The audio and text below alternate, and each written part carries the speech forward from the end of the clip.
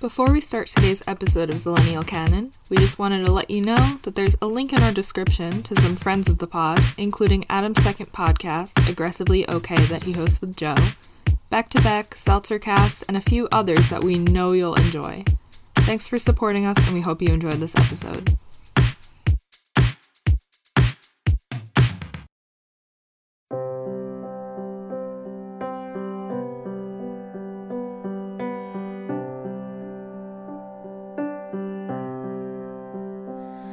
Should old acquaintance be forgot and never brought to mind?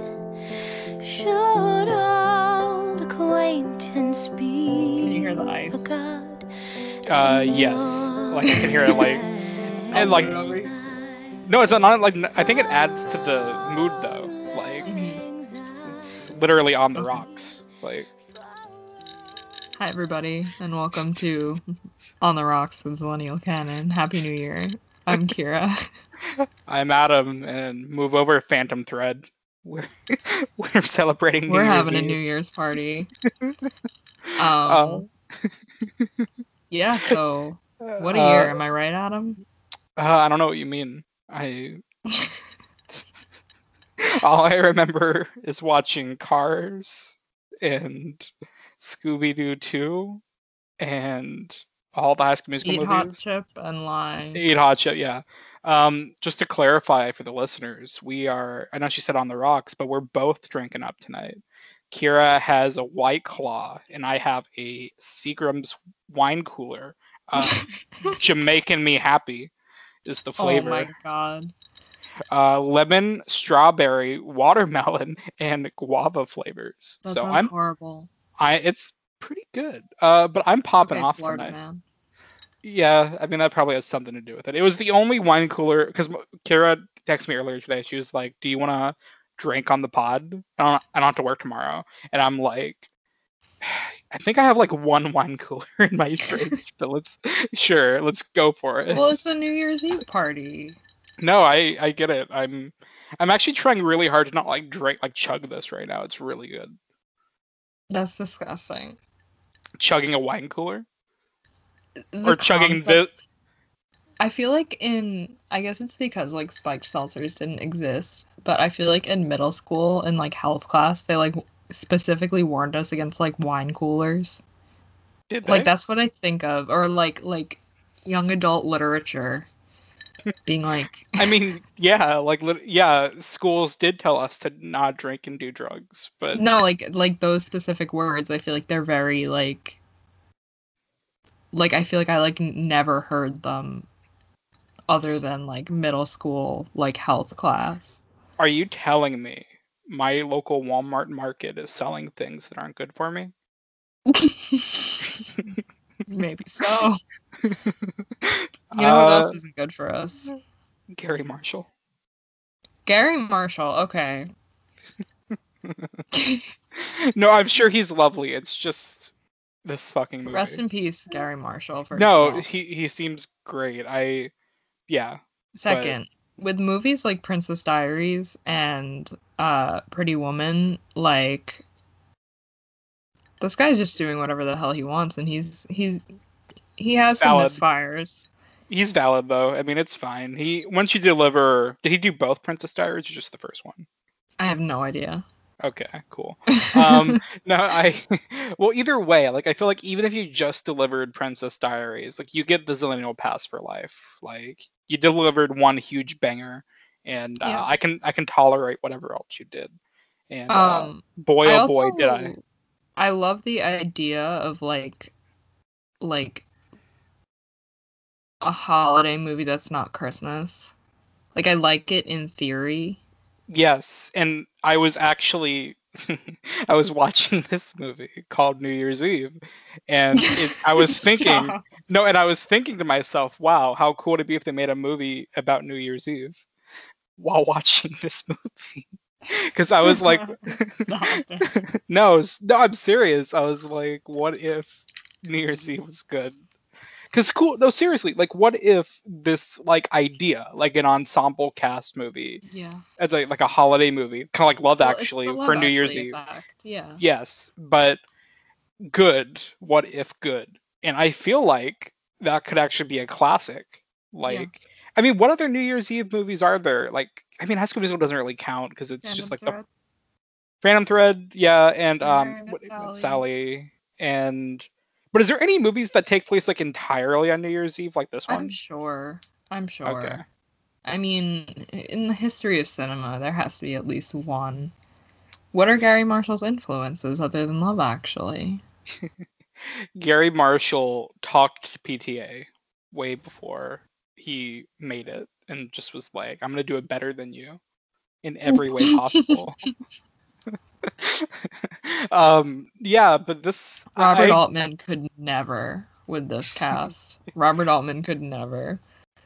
well, I was gonna say, you bring up the point about holiday movies, and not only just like New Year's Eve, but like just the idea of having holiday movies that aren't Christmas movies, because I feel like that's why so many people love Planes, Trains, and Automobiles. Aside from it just being fucking hilarious, is that there aren't any like Thanksgiving movies, and it's not Mhm. because Thanksgiving matters that much, just because it's a different setting, and Yeah. it's not like it's in the snow, but it's not Christmas time. It's just like two dudes trying to get through the fucking snow, and Mhm. it's perfect. It's a perfect movie. Um, I would love to see actual other holiday movies. Did you ever see Holiday? Holiday, is that the Netflix one that's on right now? Like Yeah. recently? Yeah. No, I did not see it. It's I couldn't tell if it was like self-aware or if it was actually that ridiculous. Like it was so ridiculous. Like it wasn't even like a kind of funny where it's like this is so bad it's funny. Like there were some genuinely funny things that I was like, okay, they have to know what they're doing. Like they have to know what they're doing with this. But the whole concept is that it's these two people that aren't in a relationship, but they decide to meet up on every single holiday, regardless of what the holiday is, to be each other's date. So like she needs a date for like Easter brunch and the guy comes, like she needs like it's just like stupid thing. Like they go out on like Cinco de Mayo, like This definitely sounds like a Netflix original movie. yeah. But I like had that thought like with the whole like I guess we'll just jump into it with the whole like Josh Duhamel thing, Yeah. like and like everyone else just talking about like New Year's. I'm like, do these people exist in between holidays? Like, do they have like lives? Like they're always like last New Year's Eve. It's like, okay, what did you do between then? Like, what did you do between then and now? Well, I feel, I mean, I haven't seen Valentine's Day or Mother's Day. I'm assuming with Mother's Day, everyone's personality trait is that they're a mom. Yeah, I'm And not watching that. you just told me before we recorded that we're watching. Oh yeah, sorry, I forgot. What are you talking about? Um, but and then have you seen Valentine's Day? No, I just remember Taylor Swift being in it, and I was excited about that. Well, But I haven't seen it. I haven't seen it either, but I remember the trailers, basically saying that like her love interest is Taylor Lautner Yeah, I in think the that's when movie. they started dating. Oh, I didn't even know that was the thing. Yeah, they like met Um, on the set. of course, yeah. And I feel like everyone's personality in that movie is like, oh, Valentine's Day is the best time of the year because it's I think you get to Ashton Kutcher's show. in that too. Of course he is. I mean, I like Ashton Kutcher a lot, but like, dude, like his career after that '70s show is just Hmm. like. I mean, he probably has plenty of money. I don't blame him for just chilling for the most part, Hmm. and he actually does really like important work, like with different organizations. He's really cool, Hmm. but and the only reason I'm like upset about it is because he's so talented. Like I actually think he has genuine charisma. Like he's actually so charming, and I don't know why he sticks to like this.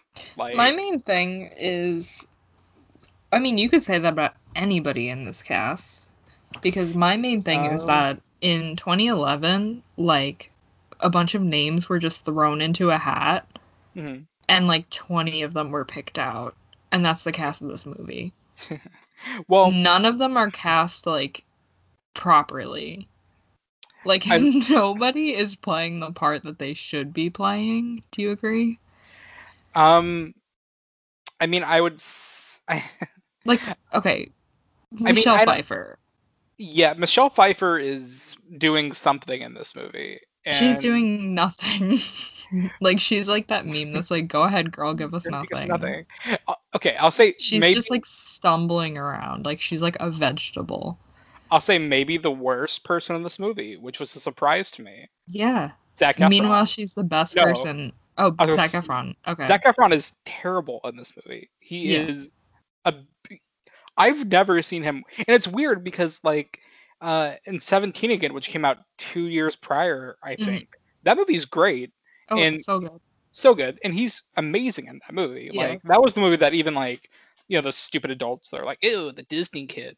Like Yeah. even they They're were like, like, oh, he's cute. Yeah. yeah, yeah, and like he was great in that 2 years prior, but he's like terrible in this movie. I know we meme about it with every single Zac Efron role, but I really think that this is the one that's like the sequel to Beach Bum after he like gets his life cleaned up.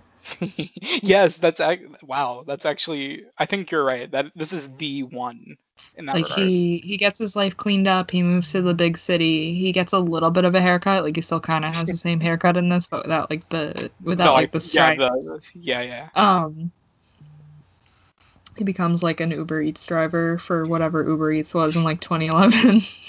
He picks up Michelle Pfeiffer and his life has changed. I like the scene where he takes her to see the miniature New York, Hmm. and by like I mean I don't like, but Oh, when that he's scene was great until he answered the phone.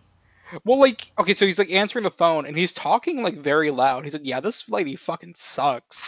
Yeah, she's a fucking dumbass." And then she's just like, "I'm a dumbass," or what? I don't know Yeah, what she he said said, but like like, pathetic or yeah, something. pathetic. He's like, I'm And just using her for her tickets to the show. Which, why does she, okay. this is so stupid. The thing is, I can't remember half of the shit that happened in this movie. And I feel like Yeah, that's a big failure of these like ensemble cast things because I've seen Love Actually so many times and I still am like a big flaw in like almost all of them is that there's almost too much going on in every single one to the point where like you can't remember it hmm until literally the end when they're like, "Oh, by the way, that's my dad. That's my if I'm brother." And it's like, "Oh, what were you doing before again?" there's literally one scene in this entire movie that addresses that Sarah Jessica Parker is Zac Efron's sister, and it's for no reason. It serves no Yeah. purpose to the story Yeah. except to say for Zac Efron to be like, "Oh yeah, yeah, my niece. Like I've been her age before. She'll turn up," and that's it. Like that's the Yeah. entire basis of it. And Yeah. like even De Niro doesn't come in until 20 minutes into the movie, and then Okay, okay. Can we talk? well, let me just say I cannot just you go another 20 minutes without seeing him again. You only see him like yeah. 4 times in this entire movie. And every time he's just like, Doc, can you let me on the roof? And it's like, Yeah. no, no, it's off. Like it's off limits. Like, fuck. All right. Also, sorry, spoiler, Hilary Swank is his daughter. She does not talk Yes. about her dad throughout the whole movie, and then she just walks into his hospital room at like 11:59 and he's dying. Like, Yeah. So okay, her entire thing is I have to get the ball to drop because that's yeah. her job. But But she isn't like, I need to, like, it's honestly like, if you actually think about it, like, on like a more like emotional level, yeah, it makes sense. She has to save the city or whatever by letting the ball drop, but also like her dad needs to see it before he dies. But she doesn't reference her dad at all in any way throughout the movie unless I'm forgetting something. no, I don't think because all she did was the scene with Matthew Broderick as the mayor. He all like Yeah, the closest you get to it is her saying it's like a big thing with my family. Like it's a cherished memory. Like since I was 5, and yeah. but like she never directly says her father or anything about that. Like she never goes full Megan McCain with it. Like, but yeah, I don't know what I rolled my eyes at more. Zac Efron being the brother, her being De Niro's daughter, or Sarah Jessica Parker being Josh Duhamel's. I knew that was going to happen as soon as Abigail Breslin said, like, "Mom, go to your party," and I was like, "Oh fuck, here we go, Yeah. here we go." Um, was that it, or am I missing one? Like a big reveal? I can't remember. I I think guess the dumbest thing was like Halle Berry just, like, not being connected to any of them in any way. Well, her entire Because thing... she was actually a good character, and they were just like, oh, go FaceTime your husband in the other room. Yeah, in the like, desert. She wasn't intertwined in anybody. Yeah, like the nurse was hyping her up, like, "Oh, you gonna fuck tonight?" And then she's like, "Yeah, maybe." And then she just goes to the room, it's like, "Yeah, I'm gonna like talk to my soldier husband over Skype." Like, really? That's the best we did here? Like, Yeah. it's, I don't know. And like, I mean, I guess the other close you get to it is at the very beginning when you find out like Zac Efron and Ashton Kutcher are friends for some reason. Yeah. And then, but then it's never brought up again. Like, there's no. Also, Leah Michelle isn't connected to anybody. She just kind of lives down the hall. Okay, This is so I'm not gonna get into Leah Michelle. But Zac Efron, so I cannot even describe to you how I felt, first of all, about Robert De Niro just being a dying man throughout this movie. And then, like, 5 years Literally the later, Irishman. Yeah, this was 10 years ago. And he's still, like, running around in, like, a war with Grandpa. He's alive. That man is alive. Oh, he's very. And the thing is, like, when like his very first thing with Carrie Elwes as his Yeah. doctor, he's saying like, he's like, you have maybe till midnight. Like, I don't even know if I can get you to midnight. Yeah. He looks healthy as fuck. 12:01. Like, 12:01. he looks so healthy. He looks more healthy Yeah. than half the young people in this movie. But the thing is with this is I made a connection. So this was made in 2011. Right. He's a dying man. 5 years later, he's out here fucking and sucking in Dirty Grandpa with Zac Efron. And Wait. fucking and sucking. I can't say that out loud, I'm sorry. In the movie Dirty Grandpa with Zac Efron. Yeah. So this is a reunion. I mean, Dirty Grandpa was a reunion for them. Is I wonder if they're friends in real life, do you think? Probably. I mean, I can't imagine They definitely weren't on set at the same time. No, there's no way they crossed. There's no way they 50 crossed. million people in this movie. He definitely like shot all his scenes in one day. Oh, 100%. Well, that's what I was thinking about, like this entire movie, not just De Niro, but even especially Josh Duhamel. Like pretty much his entire part in this movie is being in an RV, a fake RV. Yeah. Like, which is like probably Robin Williams. Yeah, like Robin Williams. Call back to our first episode. Yeah, the genesis of the pod. Yeah. Yeah, so like his entire, like, I'd say more like 70% of his scenes are in an RV with a random family with a really horny grandpa asking him like, how big were her titters? Like, and I'm just like, yeah, it's just so many actors in this movie. You can tell they only signed on for it because it was like an ensemble. How much you would bet Halle Berry signed on to it because she knew she got to act alongside De Niro? I don't think so. I think Halle Berry, like, which, I don't know. I feel like in the 2000s, like, she could carry something. Like, I think that, especially with the stacked cast that this is, I think it was, like, basically, like, it was going to make money. Because, like, when there's like 20 million people in a cast, like, people who are like, I'm a fan of this actor, like, they're going to go see it, even if the actor is in it for 5 minutes. You know what I mean? If everyone is top billing like this movie is, like, you have no idea that your favorite actor is going to be in there for 5 minutes. Well, there were like people in this movie that I didn't even like realize were in this movie until I turned it on. Like, like Seth Meyers, Bloomberg. especially. Bloomberg. Was Bloomberg in it? Yes. Oh, I can't. I was zoned out a few times. Well, I heard them mention him by name, but I can't remember seeing him. Yeah, they played New York over him walking up to the switch in Times Square or whatever. Oh, right. Yeah, I guess I'm not qualified to talk about New Year's Eve. But Seth Meyers surprised me. I thought he would be playing himself, but then I realized it was like 2011. He was still on SNL at that point. Yeah. Actually, I'll say this. I actually kind of enjoyed that, like, not like the premise of that plot was really stupid, but like he had some good jokes in the movie. Like, and I actually believed his chemistry with Jessica Biel, I think her name is. Yeah, that's her. There's just like a billion people in this movie. I forgot like who's who. But I liked them together, and I'm trying to think of like positives. Like, I don't know. Like, is that it? I was no. I mean, like everything else was like extremely. I said this on Letterboxd.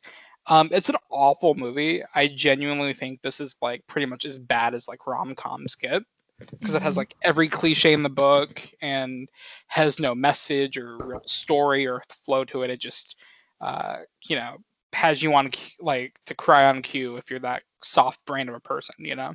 I'm soft brain. I cried at Josh Duhamel seeing that the restaurant was closed.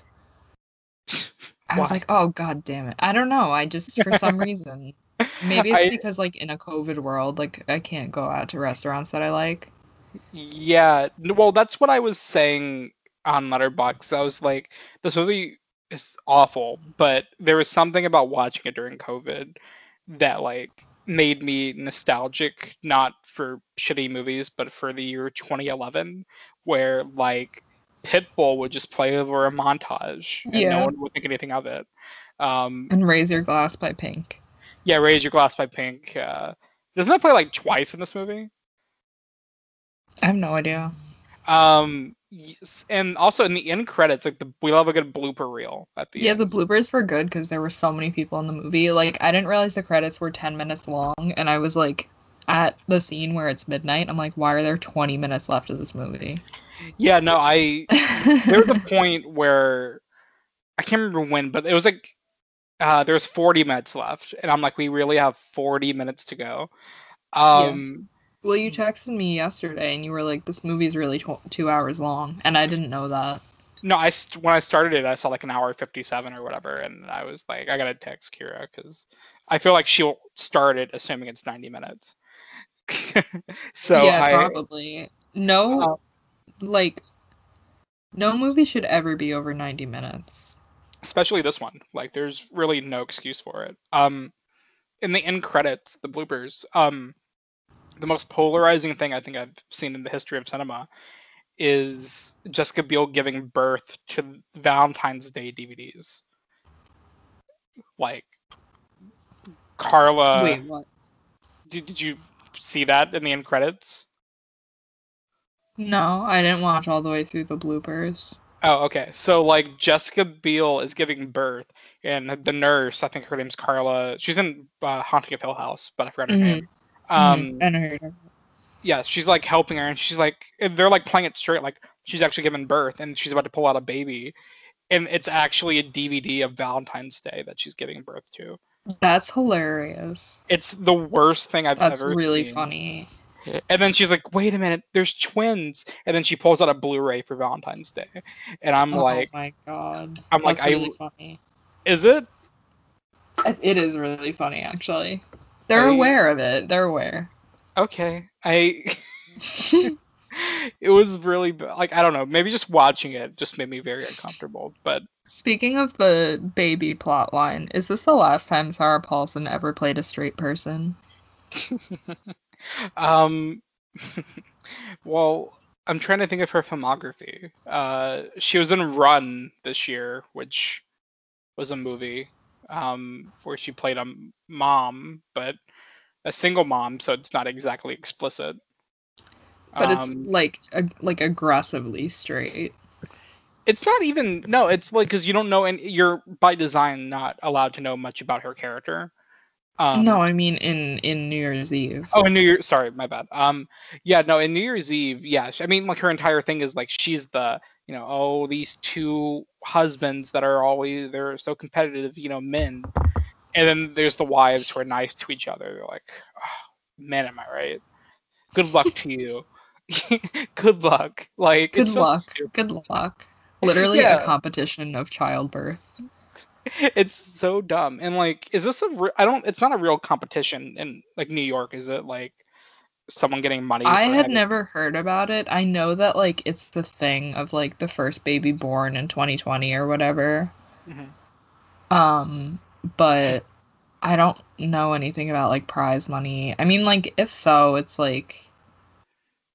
I did like the thing where they, like, gave it up and they, like, changed the birth time so that they would win. Like, it's, like, things like that I'm But, like, like, okay. why? Like, why do that? I don't get it. Like... Because they're just happy and they just don't want to think about it anymore. Like, they're too happy. But it would take, like, 2 seconds to be like, yeah, it was 12:04. Like, I don't know. It's just, like, you don't have Yeah, to but think then they'd about have it. to deal with those people again. Like, if they, like, Fuck were them. like, okay, you won, then, like, they wouldn't have to deal with these people. They could go be happy with their child. So they did all Like, this it's all over. night. They got to this point 7 hours later.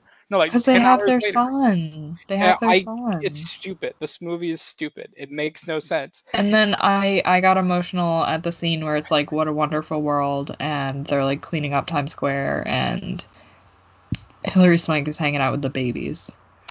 That I made me I emotional. I did kind of like, because it was like, it wasn't that like right after De Niro died? Yeah. Yeah, right. Because the nurse is, like, she's just kind of wandering around and, like, doesn't know what to do after he passes away. So they're like, oh, like, come celebrate with us. And, like, all the nurses are hanging out with the babies to be happy. Hilary Swank was someone I really didn't expect to see in this movie, because she popped up, I'm like, Where I is feel like, she? Where's Hilary um Swank? last time I saw her was Logan Lucky, I think, on Oh, yeah. the Soderbergh movie, and she's only in that for like 5 minutes. She plays like a CIA Mhm. agent that doesn't come until the end. Yeah. Um, but yeah, I don't know. Like, she's one of the best actresses of all time. She's fucking amazing, and she just doesn't do anything anymore. And I think on purpose. Like, she probably just doesn't want to. Like, One of my first notes is literally, where is Hilary Swank? well, let me look on her Um, IMDb.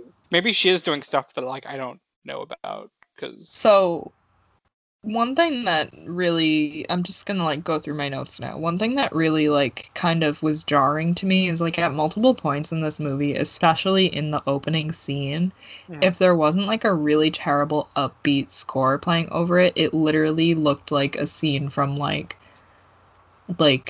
The Dark Knight Rises, or, like, that they're, like, preparing for, like, a terrorist attack or something. Like, it's literally, like, 100 police officers, like, standing on a bleachers in Times Square, and, like, the guy's like, you gotta prepare for the worst tonight. And then, like, it's like, what? And then, like, during, Hilary Swank's, like, press conference for some reason, like, because the ball wouldn't light up, um, it sounded like she was giving a speech after, like, a tragedy. Like, she was like, we have to be kind to each other. We have to support each other, not just in the new year, but always. It literally sounded like she was, like, giving a speech after a tragedy. And fortunately, when I say ACAB, I do mean Chris Ludacris Bridges as the cop in this movie. Yeah. As a Fast and Furious stan, I hate to say that, but it has to be said. Yeah. I mean, that is one of my notes.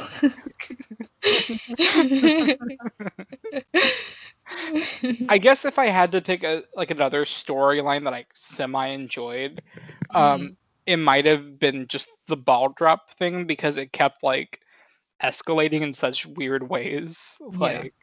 And I liked whoever the guy they called in to like fix the light bulb. I don't know who that actor is or Yeah. whatever, but he was funny. Like, I like that's a very like New York scenario. Like, oh, we got to call in the guy that we laid off last week, and he's the only guy that can do the job.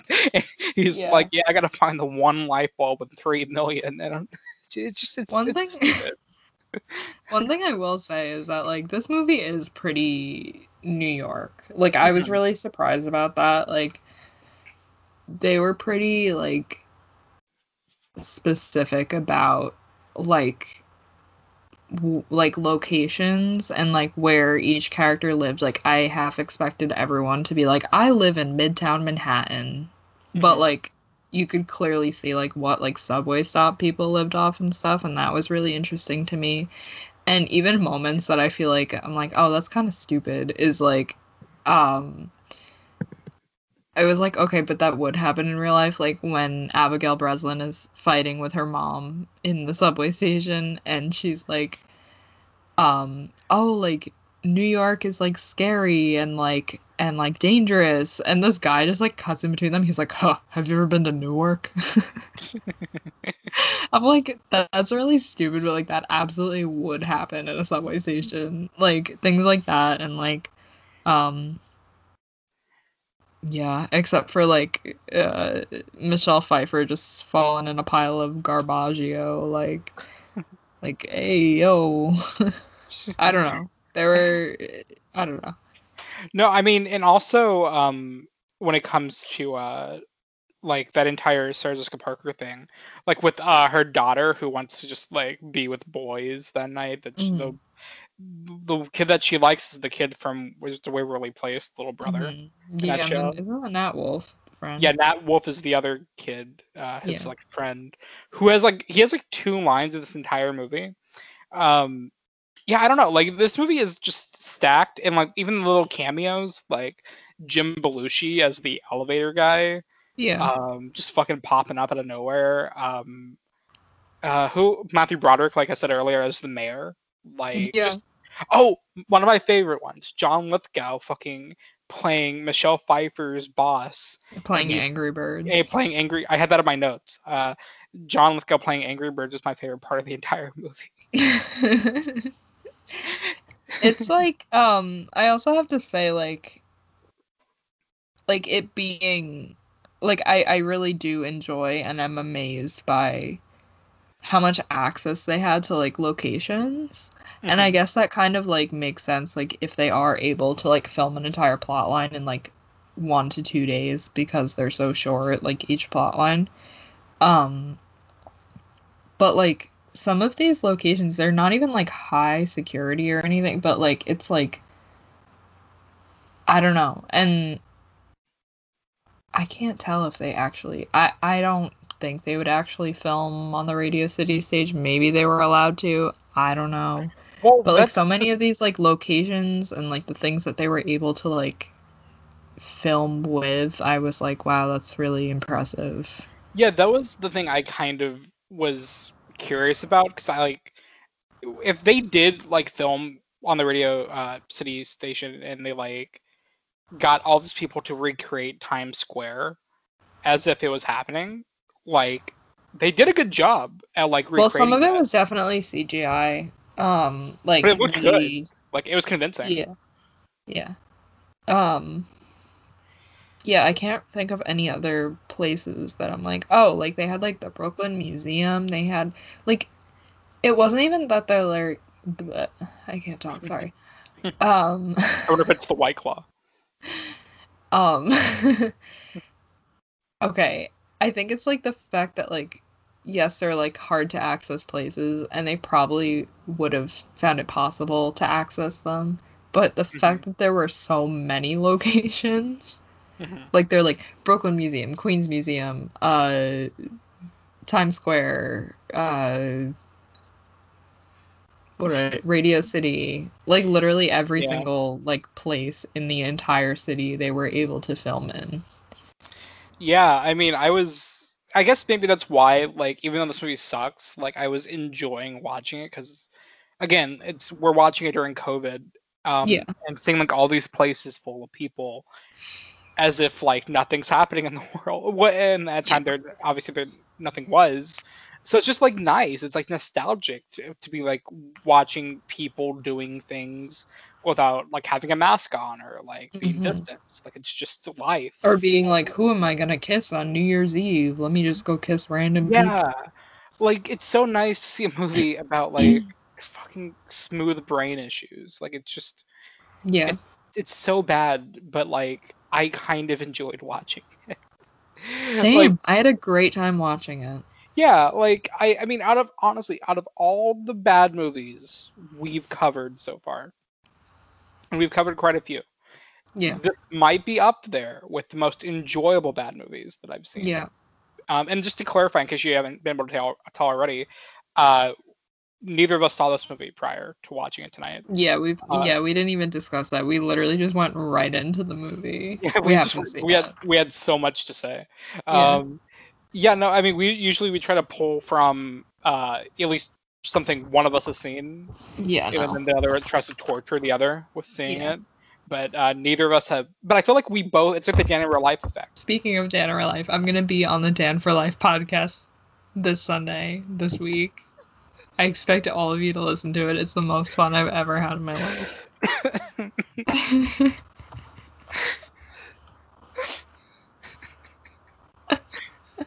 Are you okay? Stupid. Yeah. Stupid.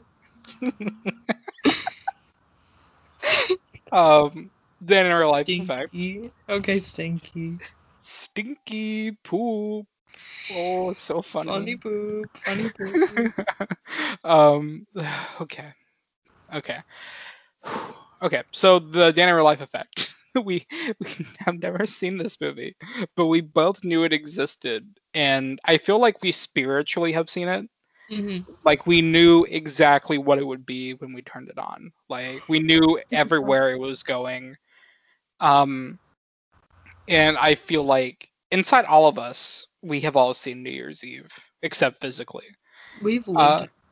We've lived New Year's Eve. We all lived 2011. God, I wish it was 2011. Dude, I miss 2011 was like, that was smooth brain the year. Like, it really was. Like, Yeah. I can't think, I mean, there's probably bad things that happened, as there is every year, but like, I can't think of a bad thing that happened to me in 2011. Like, it was just that was a good year. This week, Zooey Deschanel was in a Katy Perry music video, and I was like, I am literally yearning for 2011. Like, the Teenage Dream album, literally one of the best albums of the 2010s/2000s.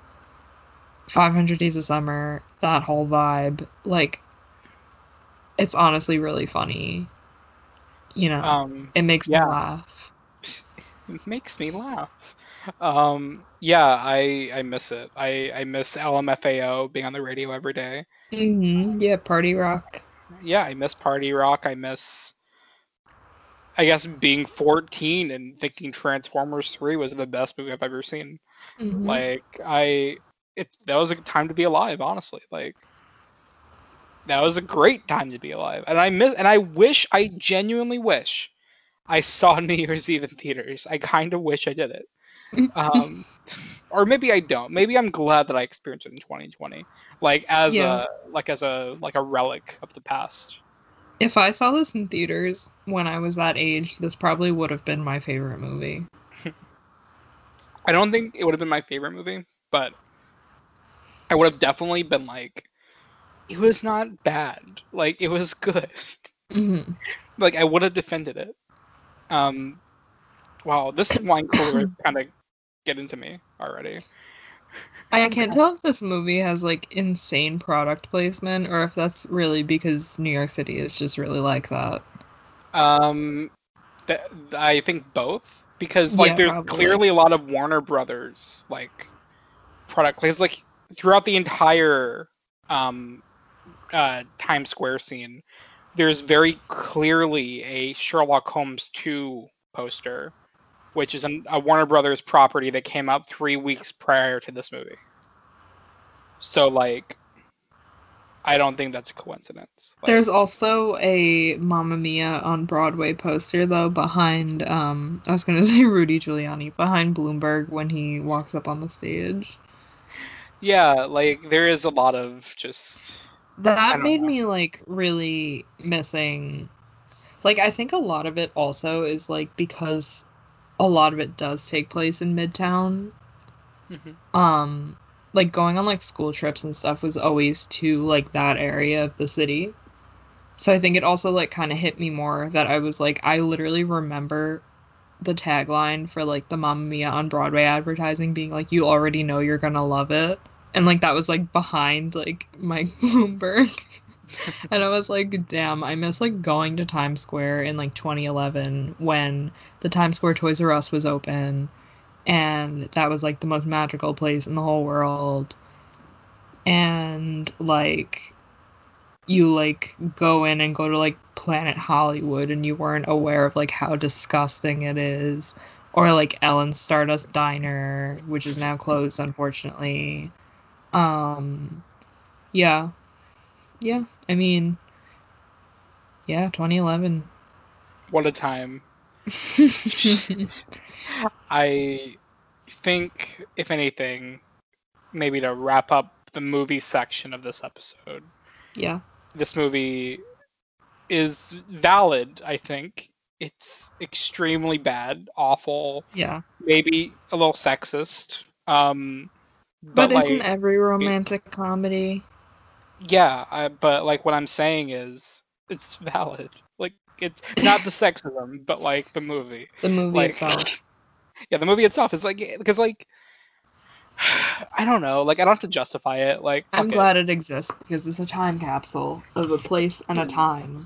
And like people like I get why people hate this movie. There's a Mhm. difference between saying a movie's terrible and saying I hate this movie. This is a terrible Mhm. movie, but I don't hate it. Yeah, no, same. I like it. It was really I bad, but I really liked it. I don't know if I would say I liked it. I just like I think it's valid is all. Like And I I hope people don't think that we're joking. no, I'm That literally we not. enjoyed this movie. No, it's literally. I mean, I know it's hard to tell sometimes because we. There was a dog named iPod in this movie that they didn't reveal until like 5 minutes until the end. I, God, I don't know what to say to that. I think this movie just it fucks kind of like it's cool. Yeah. It's a cool movie. I kind of like stopped paying attention like 75% of the way through, but I like really appreciated the vibes. Yeah, no, I think that's the entire thing. It's just vibes. Like it's just a vibe movie, and the vibe being And I also 2011 wrote culture. down, I was trying to think of plot lines that I actually cared about and enjoyed, but I actually don't care about any, just vibes. Well, that's the thing. You care about no one because they don't care about. They care so much that you don't care, and you let them care for you. You're just along for it. It's like it's a lot like it's. You know what? I want to see the Safdie brothers direct a remake of Mhm. New Year's Eve. It's a very hectic movie, and I think that could really pay off. Like I want to see I the wish that Safdie Howie brothers. was in this movie. Imagine if Uncut Gems was just one of the plot lines in New Year's Eve. Just like condensed to like 20 minutes of Like Howie and Julia. She was Julia in wait, the movie, right? wait. Let me just say this. What? Instead of the Celtics game, he's betting on whether or not Hillary Swank can get the ball to drop. Stop it right now. And then when she finally does it, it's like doo. Yeah, Oh yeah. fuck yeah! And then he just fucking shoots it. Yeah, and then that's Alding Stein plays as he's on the ground. That's really sad. But what I was gonna say was like the whole thing with the Six-way ball dropping. parlay. Six-way Yeah. parlay. Swank gets the ball to drop just in time for New Year's. I feel like that movie is brought up every single episode. It's so good. It's still the best movie ever made. Yeah. Oh my god. Maybe I should watch it. I think of that as like a Christmas movie because I saw that the day after Christmas last year. Fuck, I'm crying. Yeah, no, it's The whole thing with the ball dropping is like, at first I was like, oh, this is fucking ridiculous. But then I was thinking in my head, I'm like, not to like get like sincere again. That's like the one like constant I feel like I have in my life is like the ball dropping on New Year's Eve. Not like the only one, but like it is like one constant that I have is that regardless of whatever I'm doing on New Year's Eve, I like watch the ball drop at midnight. Yeah. So I would be very upset and anxious if it wasn't going to. Yeah, no, that's kind of the point. Like when that entire thing was happening with the whole conflict with the ball, I think that's when I started to like change my heart on this movie because I was like, I do kind of like New Year's Eve. Like I like the holiday, not the movie. Like I was like, I mean, you like the movie. I did, but like not really, but like at the same time, yeah. Like it's what I'm saying is I didn't realize how much I liked the holiday until I watched this movie. Interesting. So if that was Garry Marshall's intention and he evoked that emotion in me, good job. Thank you, King. We hope you're partying on New Year's and in the great beyond. Maybe the real party rocker is Garry Marshall. Um, yeah, New Year's Eve. I think I said it last episode. It's like one of my favorite holidays because it's just like very like sad and like aesthetically like amazing and like romantic. Mhm. I think this movie did a good job of like capturing those vibes. I don't know if it like worked, quote unquote, but like it definitely like captured that feeling with like all these different plot lines. Maybe. I like Leah Michelle, like whatever, okay. It was 2011. Wait, do you Um not like Leah Michelle? she's fine. I don't think she's like a singer or an actress. I think she's just a Broadway performer. And I that's not in a good or bad way. But like I think that she's just meant to be on Broadway and it's weird that she isn't just on Broadway. I like Leah Michelle. I don't know, unless there's something about her that I don't know. That No, she's like fine. Like I don't okay. know. There was like a meme that she was like unable to read. Um I didn't get too deep into that because I don't like the idea of like being illiterate being funny, but apparently people dove in deep to like, and also she's like had a lot of like sadness in her life regarding Corey Monteith and that being so public and things like that. Right. Um but I mean, as long as Matthew yeah, Morrison's alive, she'll never be the worst class cast ever. exactly. Should we cover Um the Grinch musical next year? Absolutely not. I will never in my life watch that. My mom keeps wanting me to like play it for her, and I'm just telling her every day. I'm like, you can do it on your own regard, but I'm not getting anywhere near that thing. Like, I'm not associating myself with That that. thing. It's terrible. Like that TikTok that I see so often when I'm on my For You page. It's just him fucking staring at me in the Grinch costume, and I want to kill myself every time.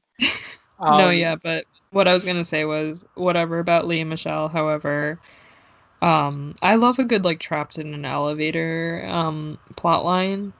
Like that is especially when they have zero chemistry. yeah, right. And Yeah, then like forced chemistry because they just have to hang out all day long. they're just Um horny, and you know what? yeah, Respect, honestly. Like, I yeah. get it. Like I think that's like a good meet cute if you're like just trapped with the person for like 10 hours and then you're like actually you're kind of cute like by the end of it because you have to talk to only them all day long. um there was like a funny like not even romantic but there was a funny Frasier episode where they were trapped in an elevator. I just think that's like a really funny scenario that I never Wait, want to be in my life. how did we go this far into the episode and we didn't talk about John Bon Jovi and Katherine Heigl? Fuck both of them. The worst plot line. Yes. Sofia Vergara, I'm so sorry, sweetie. I want her to be in like a dramatic film where they're not like using her accent for comedy and having her titters out for comedy because I think she deserves so much better. She seems like a genuinely such a nice person, such a funny person. She's never used for like anything but that, and it's really upsetting. Yeah, I mean, I agree with that. Uh, this entire no, I don't She's know a what to part say. of the Like, Bon Jovi plotline is why I like said that. no, I know. I was trying to find my way back to Bon Jovi. I agree with everything you said about Sofia Vergara. She seems nice. Her material here is terrible. The entire plot line is awful. Like, it's literally like the basics of every romantic comedy ever. Like, we were engaged and you Yeah. left. You Yeah. made that decision. Like, Yeah. it's and of course it's fucking Katherine Heigl to play that role. Like, Because it's 2011. she's played But this also, role like 20 times 10 years prior to this movie. Like, this is her only role in but any movie she's also, ever if in. it's 2011, why is it Bon Jovi? So, like, I looked up, they have like a 10 to 15-year age difference, and Yes. it's very noticeable. Yes. And I they thought it don't was even. more than that, honestly. Yeah, I mean, I might be wrong, but I thought that's what it was last night when I looked at it up. Because I looked it up literally the first scene when I realized what they were doing, and I'm like, let me read this. And yeah, like, it's disgusting, and not only because of the age gap, but just because because I it's don't. Bon Jovi. Well, like I don't hate Bon Jovi. It's just I do. Oh, is he problematic that I don't know about? No, just no redeeming qualities for Bon Jovi. Okay, I just don't care about Bon Jovi. How about that? Yeah.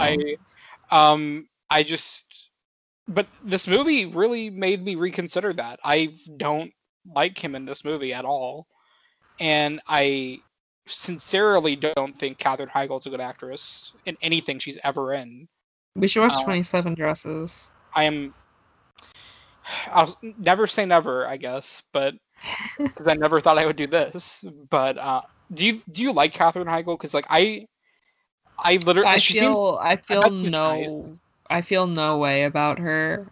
I loved the movie 27 Dresses so much as a kid. Right. I think people are aggressively mean to her. I don't think anyone should be mean to her because like she's a person and like Yeah. whatever. But I'm just talking strictly as an actress on a professional level. Other than maybe Knocked Up, I've never seen her good in a movie. She's in Grey's Anatomy, right? Probably. Yeah, I think she was like a lead or something. And that would make sense. Like I don't know, she's like I don't know, she's Katherine Heigl. I feel bad that like I don't know. Isn't she like not in stuff now because like she was like mean or something? Or is that just another sexist thing people are projecting on her? I don't know, and I won't speak to that because I don't want to. I don't know. I genuinely have no idea. I don't keep up with Katherine Heigl, but all I know is like that this movie made me realize how much I don't like her, just as an actress. Yeah. Just as her like even her Yeah. screen presence, like I find grating. Like I just don't Yeah. like her, and I hate like when we were talking about the worst plot lines of this movie. I'm so shocked we didn't. I think we didn't bring it up because we tried to suppress it from our memories. Yeah, like, this is the absolute worst thing I've ever seen in my life is the romance between Katherine Heigl and Bon Jovi. And Leah Michelle's entire role in this movie is that she's Bon Jovi's, who's not even playing himself. He's playing, well, he's kind of playing himself. He's playing a rock star. Jensen or whatever. Jensen. So yeah. She's playing. Leah Michelle's playing his one of his backup dancers, and yeah, I don't know. Like, I hated that. There's a lot that I hated in this movie, and there's stuff I liked. Meanwhile, we like talked for like a solid like 40 minutes about like, yeah, I like this part. I like this part. Yeah, there's parts that I liked, but when it comes, I will like if I ever watch this movie again, which I might.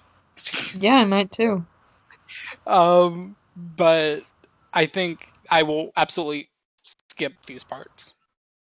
Yeah, there should be a way to like jump around based on like which people you like best. I want the Marshall cut of this movie, which is no Bon Jovi. Yeah, where is that? It would be like 20. And the thing is, it gets the most screen time, I think, almost out of anything else. Yeah.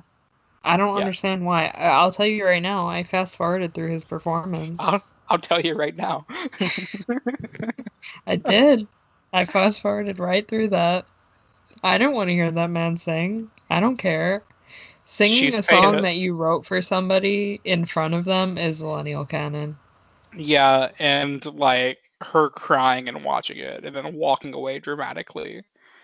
So stupid. That's millennial canon right there. I hate this. I hate, like, if this movie was that entire plot line, it might be my least favorite movie of all time. I would simply not watch it. So I wouldn't know if it's my least favorite movie of all time, because I would not watch a movie that is a romantic comedy, not even a comedy, between Katherine Heigl and Jon Bon Jovi.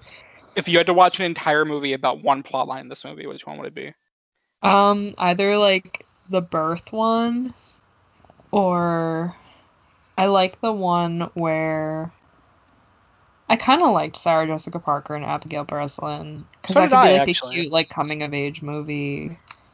I got invested in like having the Abigail Breslin like get to Times Square. Like I kind of got invested in that, but on the same side, like I also got invested in like Sarah Jessica Parker, at least like making sure she's safe. Like I understood both. I can't believe I'm talking about this in a positive light. I really can't. But also, I kind of like. I wish they almost introduced it more. That she's like, there's this guy. Like, I should really meet up with him. Like, I would watch a movie if it was like fully fleshed out. Like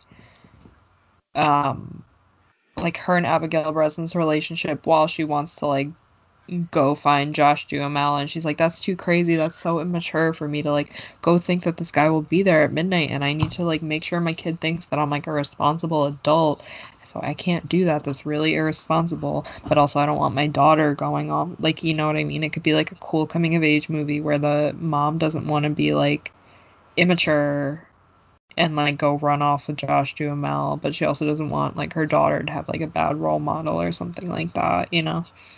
That would be a good movie. I should write that. New Year's Eve fan fiction.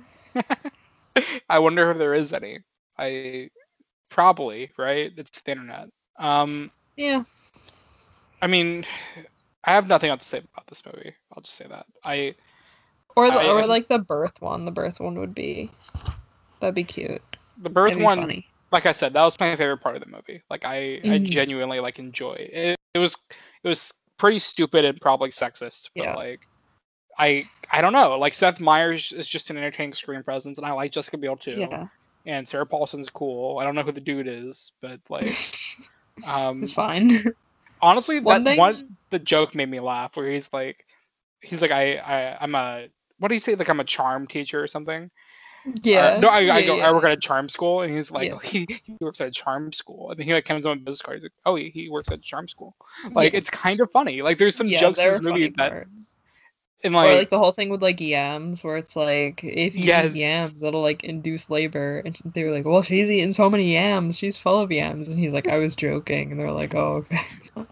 Like there were funny parts. In the principal from Max Keeble in this movie, shout out to Drew Deaton. When he is like, I don't understand people with hair. Like, it's just so many stupid parts. Yeah, I guess like the whole thing is with like things like this or like any romantic comedy, really, you can easily be like, that's not realistic, or like that doesn't really happen, but like, no, I would be bored if anything in this movie could happen. But anything that happened in this was, like, possible in New York. And not to be like, New York City, greatest city in the world, baby, I'm Gotti. But, I'm Gotti. You could travel the entire world, never find a guy like me. But, like, everything the dude who doesn't know the boroughs of New York, even though he's lived there his entire life. Have you seen that movie? No, but I know all about it. There's the scene where he's like having the dude, like he's breaking down like a heist to him, and he's like telling him all the boroughs in New York, and I'm like, Gotti has grown up there. He's the crime boss of New York City. He has to be explained what all the boroughs are and where they're located. Yeah, like it's the dumbest. Okay, literally, New Year's Eve is more logical than Gotti. Exactly what I'm trying to say with this whole episode. New Year's Eve more logical than Gotti. On Gotti is something I'm going to say for the rest of my life. But like, anything that like happened, like the whole thing with like going to Bali, like in like the warehouse. It's like that whole neighborhood of I'm assuming it's Bushwick or Williamsburg, probably Bushwick, but it's like every single building there is like basically a warehouse, and then you go inside and it's like the most beautiful like art gallery or whatever that you've ever seen, and or like a club or something, which is like crazy and it's very jarring. But like when I went and got my first tattoo, like it was in that neighborhood. And it's kind of, like, creepy because there's, like, not a lot of trains. Like, it's just kind of, like, spaced out. And I was, like, walking along, like, following Google Maps. And I'm like, what the heck? And my artist DM'd me. And she's like, oh, I'll meet you outside. And she was just, like, standing on the side of the road. And I was like, what the heck? She brought me into this building that was, like, it literally looked abandoned. And then she, like, opened, like, a door with, like, a big, like safe lock. And it literally looked like an IKEA showroom inside. Like, so many buildings over there are just like that, and I'm like, I couldn't believe that. That's one of my favorite aesthetics, like just doors that open like that. Yeah, that's all I have to say. I like those doors. I like doors that open like that. Like they just like, you know, like open. That like Yeah, like that. that. Like they just like Yeah. like they're gate doors or whatever. Like Yeah. I don't know what I'm getting No, at. I know what you mean. I don't know how to explain it, but I just understand what you mean. Anyone that knows what scene we're talking about knows what I'm saying, and if you don't, I'm sorry. Yeah, I just like I feel like in like bad movies, I'm just like a sucker for like finding ways to like get around things like oh like traveling to Bali, like you take her to like this beautiful spot or um Around the like world. yeah, like traveling to the different boroughs, like you walk around like the Queen's Museum, which I've always wanted to go there in person, but like that's like my favorite scene in Wonderstruck, which you haven't seen, right? I have not seen. Like Okay, that that museum was is the featured in time. Wonderstruck. That was the time that I texted you at AMC when the power went out when they played Yeah, Mamma Mia. I yeah, think. Yeah. yeah. So like that, I really like that, and I like, I just like, I always think back to like, it's definitely a bad movie, and I haven't watched it in like 15 years, but like A Walk to Remember. Have you ever seen that? With who's the Mandy girl in it? Moore. Yeah, I was trying to remember the. Yeah. Yes, yeah. Like her I whole have thing not is seen like, it. oh, I want to be in like two places at once, and he like drives her to like the state line so she could like put one foot in one state and one foot in the other. Like I Do just you like like that things like movie? that. I liked it when I was younger. I can't remember if I like it or not. We should really cover it because I kind of want to watch it again. But I've never seen it, but um, I know that it's very like Christian. oh, the movie. Yeah. Yeah, like I said, Um. I know what it is. Like I've seen the poster like a Yeah. billion times on like Letterboxd and stuff, but I've never actually seen the movie. Yeah. I mean, I remember liking it, but I just like things Who's like the guy that. in It's it? like I have no idea. Oh, okay. I didn't know if he was like a notable actor or if it He could was be. Who knows? okay. Um, but I just like things like that where it's like somebody wants to do this like impossible thing and there's like a way to do it. You know what I mean? Like I think that's really cool. You're definitely like tipsy and talking about New Year's Eve right now. This is I how I just actually feel though. This is you're how I like feel. you're just like I think it's really cool when Stop. sorry. Do you have anything else to say about New Year's Eve, Adam, before we go into our second part of our New Year's Eve party tonight? Not to be mean, but I've said 3 times that I have nothing else to say about New Year's Eve. I just keep bringing things up, hoping you have anything else to add. No, you've gotten an hour of content out of me admitting that I kind of liked this movie. I don't know what else you want from me. Okay, cool. All This right. this is more. Did you ever expect that I would admit that? Admit that you liked it? I like smooth brain movies, so therefore I enjoyed watching this movie. I mean, this whole podcast is the definition of smooth brain content. So, like, I don't know. This yeah, I agree. I don't know what I was gonna say, but Yeah. Anyway, so bad movie, good yeah. times. Yeah, it's really like a Hallmark movie if a Hallmark movie had like A-list actors in it. And it's also like You had texted me though. so yeah, I was gonna say that. Yeah, It's like a adult DCOM, Disney Channel original movie. exactly. Which do you agree with that? Yeah, definitely. Yeah, it feels like one. Like, and maybe that's why we enjoyed it. So, Probably. Right, so um, that's it on New Year's Eve. We're just gonna really quick take a break for a word from some of our sponsors. Thanks, guys.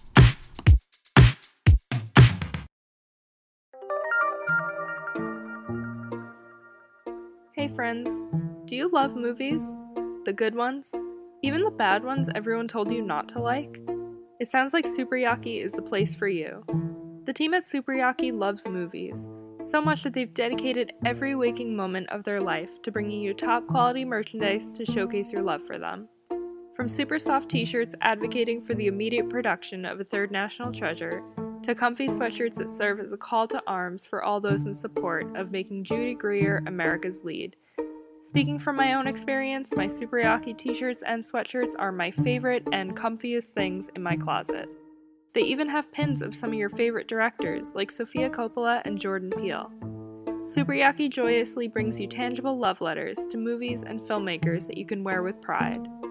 Plus, the team at Superyaki screen prints all their apparel using eco-friendly, 100% water-based inks and ships with compostable poly mailers for an environmentally friendly alternative to online shopping. As a special gift to you, listeners can save 10% on their order with the code SUPERFRIEND. That's one word, SUPERFRIEND, all caps, no spaces, at checkout. If the spirit moves you, find them at superyaki.com. That's super, YAKI.com. Let's watch more movies, guys. We're going to go into this new segment that we're having for our New Year's Eve party. Let me just turn my page as we're turning the page from 2020 into 2021. Oh. Welcome, everyone, to the first annual Zillennial Canon Awards 2020.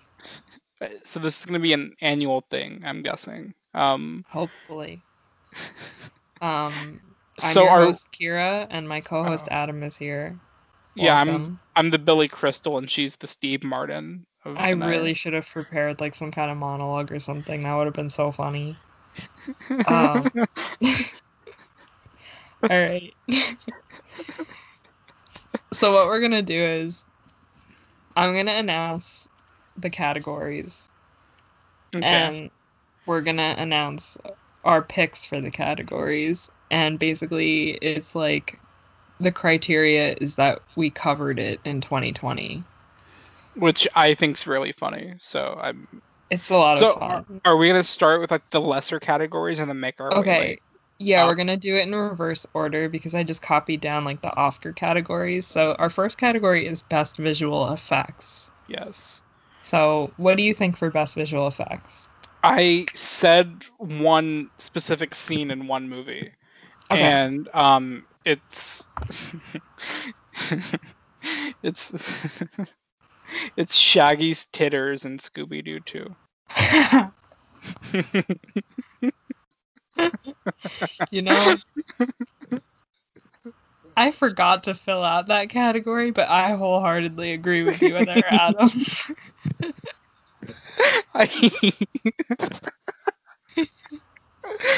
I didn't realize that I forgot to fill it out until now, but I agree.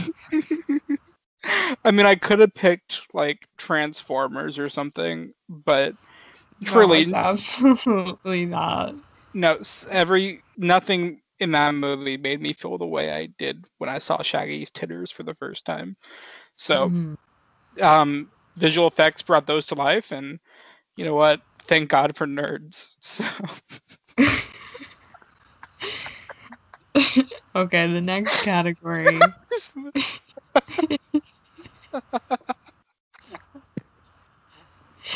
The next category is one that I made up.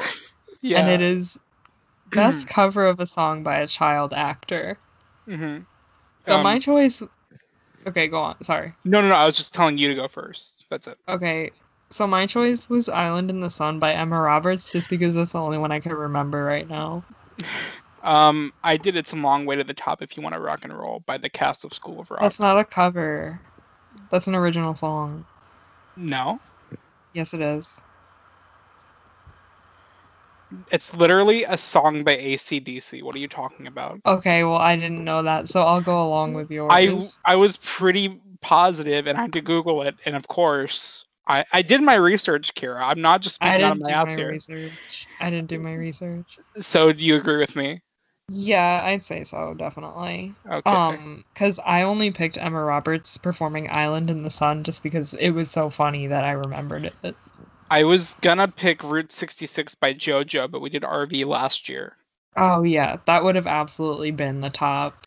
Because Josh Hutcherson is featured rapping on that song. Yeah, and also... Is it Kristen Chenoweth? Is that the... Sure, yeah, I think so. She was yodeling. It was pretty good.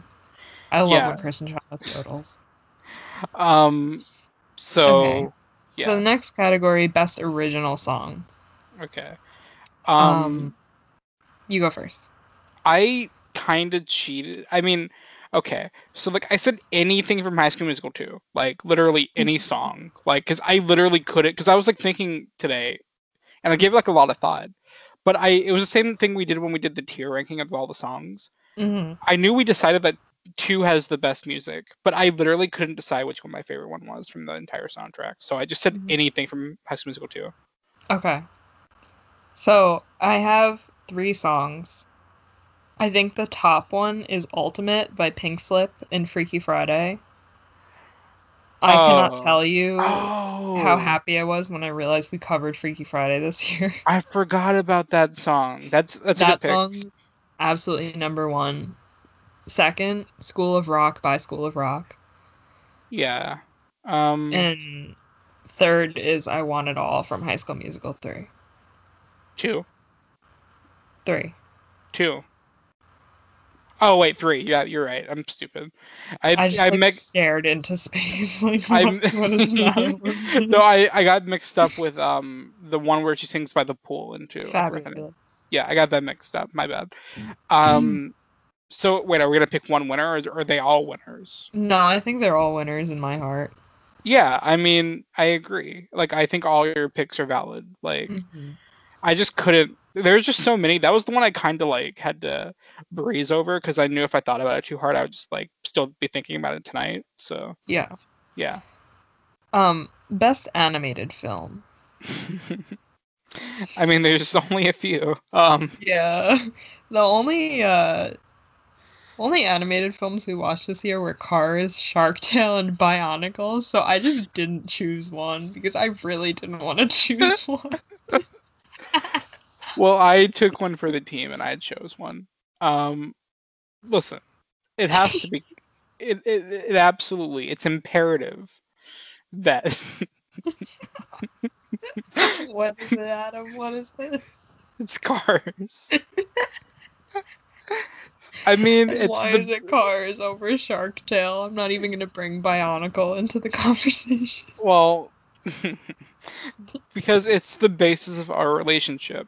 I feel like it sums up ZCANON. Like it has to, like there's like it literally makes no sense for it to like not be Cars, you know? Okay, cool. Like Cars is the most memeable animated movie of all time.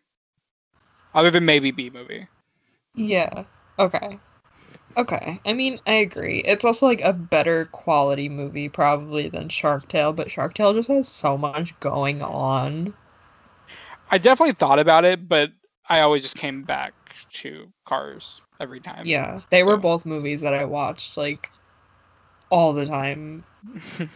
So, yeah, okay. Best screenplay. Okay, so like I feel like this is my only like serious answer in the entire one, kind of. I mean, it has to be Scream, I guess, because like I don't know, like it just has probably one of my favorite screenplays of all time, like all jokes aside. So like the fact that we took one of my legitimate favorite movies of all time and then we put it in ZCANON, like I tried my hardest to not make Scream sweep these awards. Because it could have been very easy to do that. But when it comes to screenplay, I think Scream is the winner, but I did an alternative because I think this is way more of a ZCANON movie, but it has a genuinely great screenplay, Holes. So those are my 2 picks. So my pick was the screenplay written within Big Fat Liar. Yeah, that's good, actually. That's because it had to have been good for Paul Giamatti to want it that bad.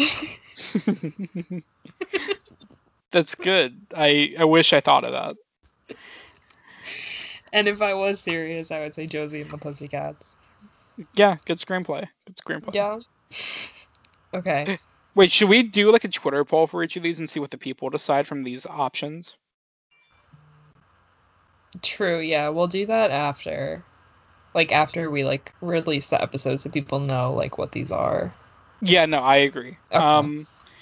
Okay, best international film. I mean, there's only one. Exactly. Right? The Lizzie McGuire movie. Yeah, I was representing Italy. The Lizzie McGuire movie. Let me double check the Letterboxd list where I keep track of every movie we've covered. I want to just make sure that there isn't another one. Hold on, listeners. I'm very We have slow. never watched another international movie other than Lizzie McGuire, please. Is Bionicle and the island they go to considered an international movie? No, 50 First Dates is in Hawaii, and that's not international. That's. Oh wait, yeah. It's not within the continental United States, but it is. Kangaroo Jack. Oh fuck. Kangaroo Jack is my pick. Polar Express, they go to the North Pole. Cheetah Girls 2, they go to Spain. Oh my god. Oh, that's true. Oh my god. But Kangaroo Jack is my pick. Lizzie McGuire, I think. Lizzie McGuire. Kangaroo Jack. Okay. Because I incite chaos. Best Supporting Actress. These are the categories that I actually was serious about. Best Supporting Actress. Well, can I say mine? Because I'm curious if you have the same one. Yeah. Ashley Tisdale in High School Musical 2. That's valid. But no. I debated if she was... I guess she is technically supporting, but like she has a lot of... Yeah. Okay, that was my pick. I picked Drew Barrymore in 50 First Dates. I almost did, but I feel like everyone universally agrees that she's good in that movie, and like people like I wanted to give something to like Ashley Tisdale, to Sharpay in general. Yes, she gets so much taken away from her in those movies. I think we should give her a ZCANON award. I mean, she's rich. She doesn't need anything else. She's fine. Yeah, that's true. She should be our producer for the pod. Me, Sharpay. When I have to eat the rich, and I have to eat Sharpay. I appreciate the hesitation. She's retweets me on Twitter. Okay. Yeah. Best Supporting Actor. Okay, I'm gonna be offended if we don't have the same one. Okay. Paul Giamatti in Big Fat Liar. That was one of my picks. Yeah. What? It wasn't your. It's not the pick. No. What is the pick? Matthew Lillard in Scream. I mean, you can't get me to argue with you on that one. He's Joker-fied in that movie. He just goes, ha ha. No, if I'm like all joke. He's the fucking Joker in that movie. No, listen, I agree. Like he's brilliant. Like Scream is my favorite movie, like of all time. Yeah. Like I love how we just picked the two like very much Joker performances. Well, the thing is. I mean, yeah, Big Fat Liar is like a meme movie to us, but like at the same time, Paul Giamatti is legitimately fantastic in that movie. No, I agree. I didn't pick it as a meme. Yeah, no, he's great in that movie. So like, yeah. But also, I didn't even think about Matthew Lillard when I was like doing this because my mind immediately went to Marty Wolf. I always think about Matthew Lillard. I know. Honorable mention: Kurt Russell in Sky High. He is because. I just think that's cool. I just think it's neat. If we don't have the same Best Director, I don't even know who we are. Best Director? Oh, I didn't even do Best Director. Kenny Ortega. Did you write it down on the list you sent me? Yeah. Kenny Ortega. Yeah, no, if I did write it down, yeah, I just forgot to do it. My bad. Yeah, if I did write it down, it would have been Kenny Ortega, 110%. Mm-hmm. Okay. Best Actor. Or did you skip actress, or are we doing actor first? Actress is after. Best Actor. Okay. Well, for me personally, I feel like, if this is actually a serious answer, I think he gives a great performance. Jack Black in School of Rock. That's a good one. Yeah. Like, it wasn't even close for me with anything else. So, I picked two. One of them, you're going to be like, exactly. Vin Diesel in Fast and Furious. I had a feeling you would, because we just simped over him the entire episode. Yes. And I appreciate that, Kira. My second pick is a double win for Adam Sandler in Wedding Singer and 50 First Dates. I considered all of these. All great performances. Both of these picks I feel like I'm now realizing I picked because both of them changed my opinion on them and the content that the movie that the performance is in. Right. Like how I kind of memed at the beginning of Summer of Sandman, like I'm not gonna have a crush on Adam Sandler, and then we ended it with The Wedding Singer, and it's like the cutest romantic comedy performance of all time. And also like 50 First Dates, obviously. And like Vin Diesel, like I literally didn't care about like Fast and Furious, and I was like, okay, whatever, Vin Diesel, he's kind of memey, but he's actually like a very like comforting presence, and is just like such a talented actor. Yeah. I think both of them deserve the win for these movies. The only thing that held me back from giving it to Vin Diesel is because I don't think the first Fast and Furious movie is his best Fast and Furious performance. Mm-hmm. And the one, I won't reveal what it is until we get there. Well, I wouldn't know it. No, this is for the listeners. It's been, what, 6 months since I started watching these movies? Yeah, she's completely gave up. But the whenever we do cover the one that I'm talking about is Lino Canon, because our cutoff is 2012. So the one I'm talking about is in the Lino Canon, so we can talk about it then. But okay. Whatever year we covered that, I think Vin Diesel will get the actor award then. Like this is just like the Oscars. Like we're making him wait for it. Like yeah. Like how we made Leo wait his entire career and then gave it to him for shitty Revenant. Yeah. That's well, not because the movie I'm talking about is not shitty, but okay. I what you're saying basically, yeah, I get it. Okay. Okay, Best Actress. Mine might surprise you. It's actually a two-way tie because I didn't really know how to separate these two. Lindsay Lohan and Jamie Lee Curtis and Pretty Greta. I gave it to Jamie Lee Curtis also. Well, I didn't know who, because Lindsay Lohan's legitimately great in that movie. Yeah. And I don't know which one's better. Like they're both so good. Like they both encapsulate the other so perfectly. So I felt like I originally had it with just Jamie Lee Curtis, but then I was like, I think I should just do both. Like, yeah. So but I did. It's also both. the whole. It's like the Parent Trap situation where it's like, who is a better actor? Is it Jamie Lee Curtis as Lindsay Lohan or Lindsay Lohan as Jamie Lee Curtis? I personally think it's Jamie Lee Curtis as Lindsay Lohan. Maybe, but like, I don't know. I think it's just fair. All right. I think I like Jamie Lee Curtis as Lindsay Lohan because it's like Jamie Lee Curtis playing what a teenager thinks Jamie Lee Curtis is. And I think that's so funny. Yes, I agree. I have nothing else to say, but I agree. My runner-up is Brittany Murphy in Uptown Girls. I didn't put her on my list, but I definitely thought about that. Yeah, definitely one of the great. top performances of a lifetime. And I'll throw in a Neve Campbell for Scream because she's my favorite final girl ever. Mm-hmm. And we would be remiss if we didn't acknowledge Delphine Seyrig and Jean Dielman 23 Quai du Commerce 1080.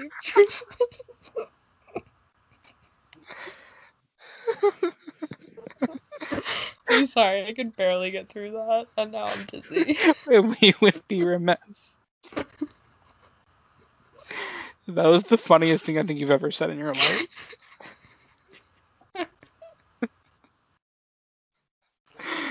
That was absurdly funny.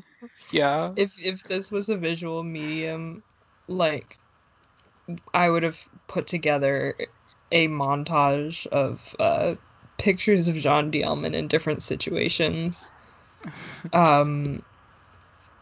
Just peeling potatoes and just to the graduation song by Vitamin C, you know, as we go on, we remember all the times we spent together. That's how I feel about Jean Dielman. After finishing the movie, that plays in my head. Okay. Honorary Best Actress, but our Best Actress picks are pretty good. She's the best actress every day. Yeah, not just the 2020 ZCANON award winner. Because she inspires Kira to persist. Nevertheless. She persists. and she sippy the milk.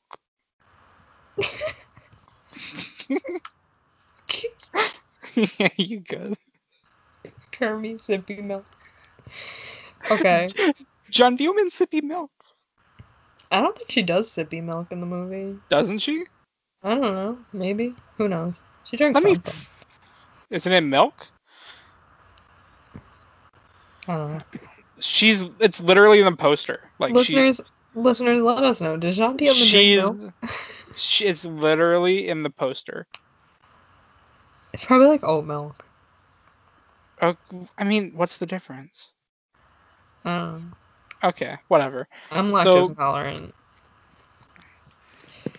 I'm not. Can't relate. So the big category. The big bitch. Here we go. Best Picture, ZCANON 2020 award winner. I think I would be doing a disservice to my entire brand if I didn't give it to both The Fast and the Furious and Scream. Okay. But I guess if I should pick like a kids movie, maybe like out of like, I don't know, like I feel like I have to pick like a children's movie, right? No, you could pick anything that we covered in 2020. I know. As the criteria. But like I feel like, but ZCANON is pretty much like children's movies, so like I need to like pick something that's maybe School of Rock. Is the movies that shaped us as we are, regardless of what the target audience was. Okay, well, Fast and Furious, Scream, and School of Rock are my 3 picks. Okay. I picked School of Rock and Josie and the Pussycats. That's Kira's brand. That's the 2020 ZCANON Awards. How do we feel about these wins? Wait, there's been a mistake. What one? Shark Tale? No. Bionicle Mask of Light. Bionicle Mask of Light, you won. This isn't a joke, guys. Come on up. David Molina and Terry Shakespeare. Come on up. Guys, look, you won. Bionicle Mask of Light. Best Picture. Mask of Light.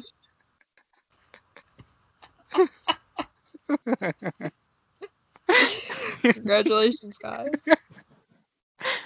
And you see like Jack Black with the entire School of Rock just like standing on stage confused. And then like actual Bionicles like walk up on stage. And I just want to clarify, the runner-up in this scenario was Wild Hogs. All 4 boys, just like, you hear like the revving of engines. They just drive from the back of the Dolby Theater up to the stage. Blow their exhaust fumes at Jennifer Lawrence, who still sits in the front row for some fucking reason every year. Wait, there's a Tim missing Allen takes the microphone and he just starts spewing anti-vax stuff. John Travolta starts talking about Scientology. There's a few missing categories I feel like we'd be remiss not to bring up. What categories? Well, for example, best blind acting goes to Ben Affleck in Daredevil. Best fart in a movie is when the old shark farts in Shark Tale. Yeah, I agree with that. Best movie pet is Uptown Girls and the Pig. I like the Pig. I also like tied with Scoobert Doobert, I think. No. What? Oh, Scooby-Doo himself. No, Scrappy-Doo can go die. I like Scooby. Well, I said Scoobert Doobert. Okay, Scoobert Doobert, yeah. And I don't know. Was there anything else? I like Sharpay's dog. In High School Musical too. He's good. Sure. No, best movie about mermaids. Aquamarine. Best use of Emma Roberts. Best Jerry O'Connell movie this year. Kangaroo Jack. No, for best Emma Roberts and best Jerry O'Connell, there's just no winner. Nothing is the best Emma Roberts or Jerry O'Connell. We just look at the camera. There were no movies this year. Wow, that's depressing. That's how I feel. Wait, should we pick a best Sandler? Oh. How am I supposed to pick? You guys should have seen it. Kira just covered her mouth and she's like, oh, she deeply regretted not filling out that category. I was about to be best millennial canon guest. And then I was like, no, everyone would fight to the death, and that's really mean. I mean, I feel like don't pick best millennial canon guest. That's so mean. I was looking at the Sandler picks. Oh, okay. You were thinking of who the best millennial canon guest is. Although in that regard, there's no best guest, but I feel like Courtney is always the one to listen to us first every morning. And so best reoccurring guest though, Joseph Salamoni, who won't be listening to this. What a king. He popped in, said the word titters and left and never he never looked back. Exactly. He only came back for High School Musical 2. What a king, honestly. The only time he looked back. But seriously, I mean, it's really between 50 First Dates and Wedding Singer, right? I think they're just two sides of the same coin. You have to pick one. I would say, God, because he's I have to say it, he's hot in Wedding Singer. I think Wedding Singer is the better movie. 50 but First Dates. 50 First Dates, it's yeah, there's a lot that cannot be forgiven in that movie, but his character in that movie is just so in love that it's just so cute. I think Wedding Singer though. Yeah, Wedding. I mean, that's why they're both the same picks. Yeah. Or they're the two picks, but Wedding Singer, I think it's the upper hand because it's a better movie all around. So. Yeah. Is that it as far as categories go? What about best kiss? I mean, it had to be another Sandler movie, right? No. No.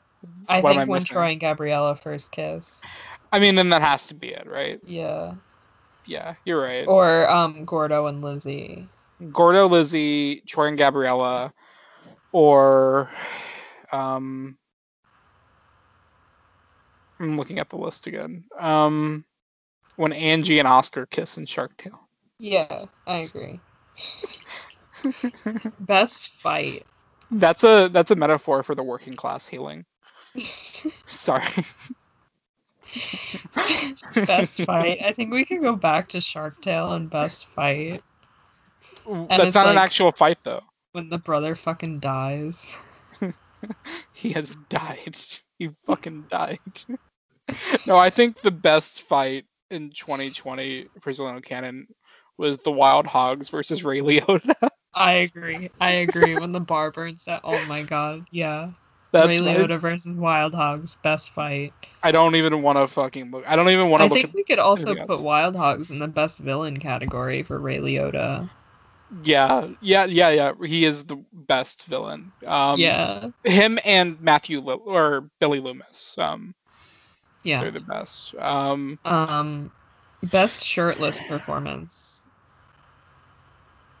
I like how we're just making stuff up now. No, I'm literally just reading down the MTV Movie Awards categories now. Oh, shirtless? Is anybody shirtless? Unironically, I'm gonna say this. Jack Black kinda hot when he's shirtless at the beginning of School of Rock. You know? Remember when Sarah Silverman walks in on his bedroom and he's shirtless in bed? I'm not gonna argue with you on that. Listen, I love Jack Black. He's the man. I love him. Could that also go under sexiest performance? That I'm looking at the list. Matthew Lillard is kind of sexy in Scream. Oh, you're gonna say that now? You're gonna say What? that now after I said month of Matthew Lillard? And you were like, you're just, like, making this, like, all about Matthew Lillard. Well, because you like just simp over dudes, and it's like, get over it, lady. But like, Okay. um, I think he's more unhinged in that. I do agree though that he could win in that category. best car in the movie Cars. Guido and Luigi. They No, could also win there best can only be on-screen. one. Best There on-screen can duo. But there Best can on-screen only duo is it's a Guido and Luigi. Okay. it's The Purge and Radiator Springs. Only one lasts. Who wins? That big bitch.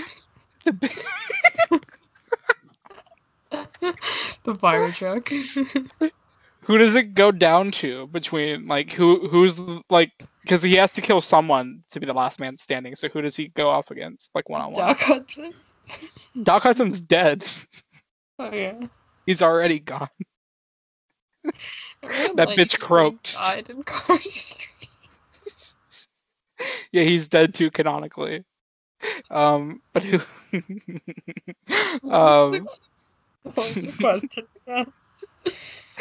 So in a world where Lightning McQueen is dead and Doc Hudson's fucking dead, who does Red, like, who's the final boss for the big bitch? Fillmore just sacrifices himself and passes away while he's in a alternate plane of reality.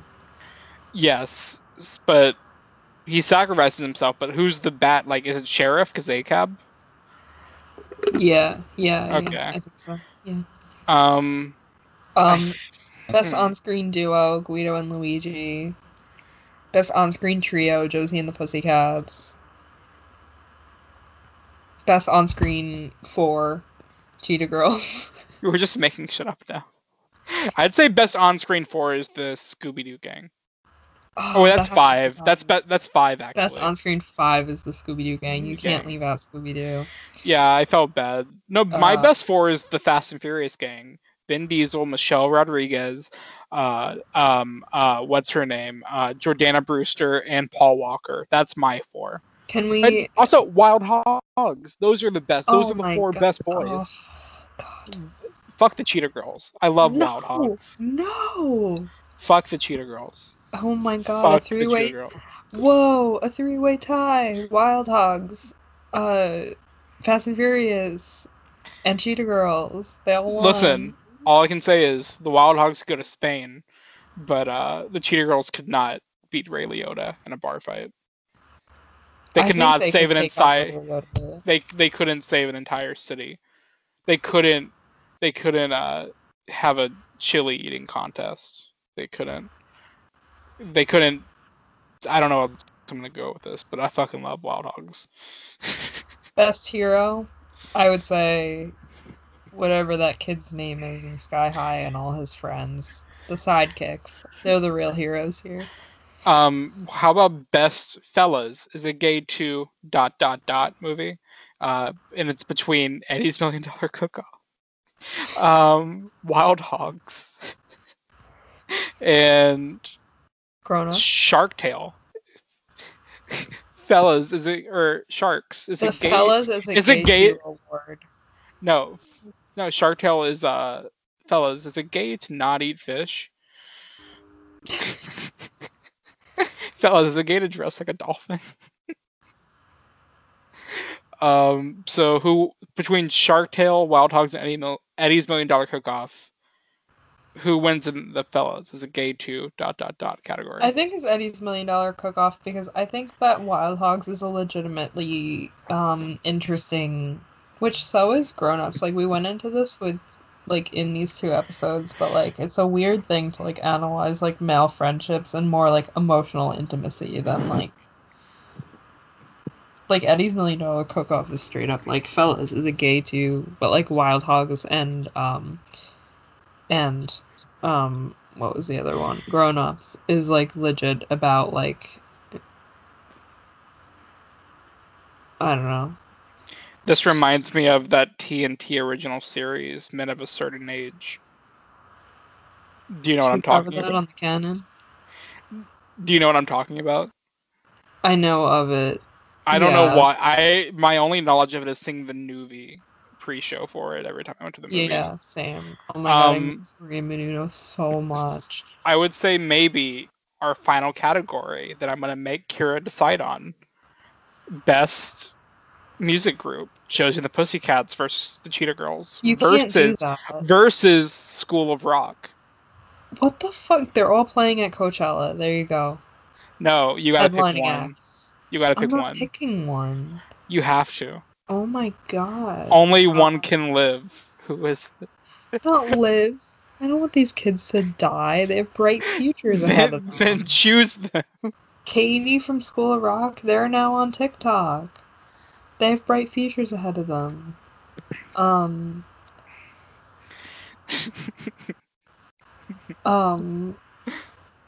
I don't want any of them to die, but I think Josie and the Pussycats just for the vibes. The School of Rock is in my corner. Yeah, but then you get Jack Black. I don't know. Rest in peace, Cheetah Girls. I've seen Cheetah Girls in concert. I've seen School of Rock in concert on Broadway where the kids performed with real instruments. So technically I've seen School of Rock in concert. Right. I've never seen Josie and the Pussycats in concert.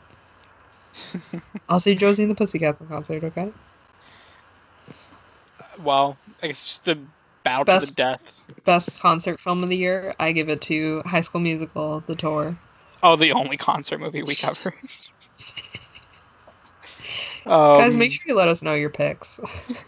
If you have any more bullshit categories for us, please let us know. Should we have a problematic fave? A problematic fave? Yeah, like as a New Year's Eve. All of these are problematic in some ways. Yeah, we didn't even include New Year's Eve because I came up with these categories Well, the thing is, everything in New Year's Eve sucks. Best ensemble cast. Just for names alone. No, I don't even agree with that. Me neither. New Year's Eve is not even better than the cast of High School Musical, the cast of Fast and Furious, the cast of Grown Ups, the cast of Wild Hogs, the fucking kids in School of Rock. I could go on, but I won't. Even though I just spent like a pretty good cast too. Scream, Scoobert Doobert, Holes. Yeah. Oh, okay. If I had to give it to like casting, I would genuinely say Scooby-Doo. Because no actors have been better cast for their characters than that movie ever. Should we do a straight... Well, no, never mind. We already did. I'm so stupid. I was like, should we do an actual Best Picture? And I forgot we did. What did we agree on? School Rock? I said Josie and the Pussycats. I think that's the only overlap, so I guess it is School Rock. Yeah. I mean, I agree. We'll see what the audience decides, but yeah. Is that it? I mean, I feel like we could go on all night with bullshit. What about the Lifetime Achievement Award? Who would you give it to? Adam Sandler? I think it's a tie between Adam Sandler and Jack Black. I'm gonna give it to Mike Myers. Nobody made my year better. But he wasn't in any of these. Nobody made my year better than Mike Myers. Cat in the Hat was last year. He's not in the ZCANON Canon Award. And I want, in 2021, guys, hold us to it. We're going to revisit Cat in the Hat now that Mike Myers is hot. He's always been hot, Kira. Just now. I can't wait to see what fucking ugly man you simp over in 2021. They've never been ugly. Okay, last one was Keanu Reeves. They've never... Man of the Year 2019 was Keanu Reeves. Don't know who 2021 is going to be. I'll let you guys know, though. You'll definitely hear it here on Zillennial Canon. It'll be some dude who was, funny once in 2005, and then now he hasn't spoken in 20 years. Are you saying that Mike Myers was funny? Oh, you know what? We actually already chose the Man of the Year of 2021. Who? Hugh Grant Movie Club is coming at you in 2021. We're finishing Mike Myers' filmography soon. Hugh Grant's a good pick because I like Hugh Grant a lot. I just Yeah, watched finally people agree with me that he's actually extremely attractive. Oh, here we go. Here we fucking go. No, I watched The Undoing on HBO. I actually liked the show a lot. I know there's some hot takes on there. Not hot takes, but like everyone seems to like hate the last like 2 episodes. I enjoyed it mostly because it made me not like Hugh Grant for the first time. I mean, he was great in the role, but like the role is definitely like hinging off your internal struggle of like loving Hugh Grant and having trouble believing that he's a bad person in the show. So like, job well done, show. I was conflicted the entire time. That's been my review of The Undoing for no reason. That's just good writing, love. Is that it? Are we done? I think so. That's 2020. Damn. Well, boys, we did girls, it. Yeah, we wrapped it up. So. Yeah, you know what? Maybe a hot take. I'm ready to say goodbye to this year. A hot take. This year fucking sucks. I don't know if anybody else experienced this, but not a great year. You know? Stream Pixar's soul. It's really good. It'll make you feel better. Yeah, definitely. Yeah. Is that it? I think so. So just a little thing is that we're going to take a break next week just to rest. I'm so fucking tired, guys. Hopefully more fun guests in the new year, but for now we are resting. I'm literally like laying down as I say these final words. Yeah, I've been laying down for the past like hour. I've never laid down while recording before, but Kira did it, and then I decided to do it too.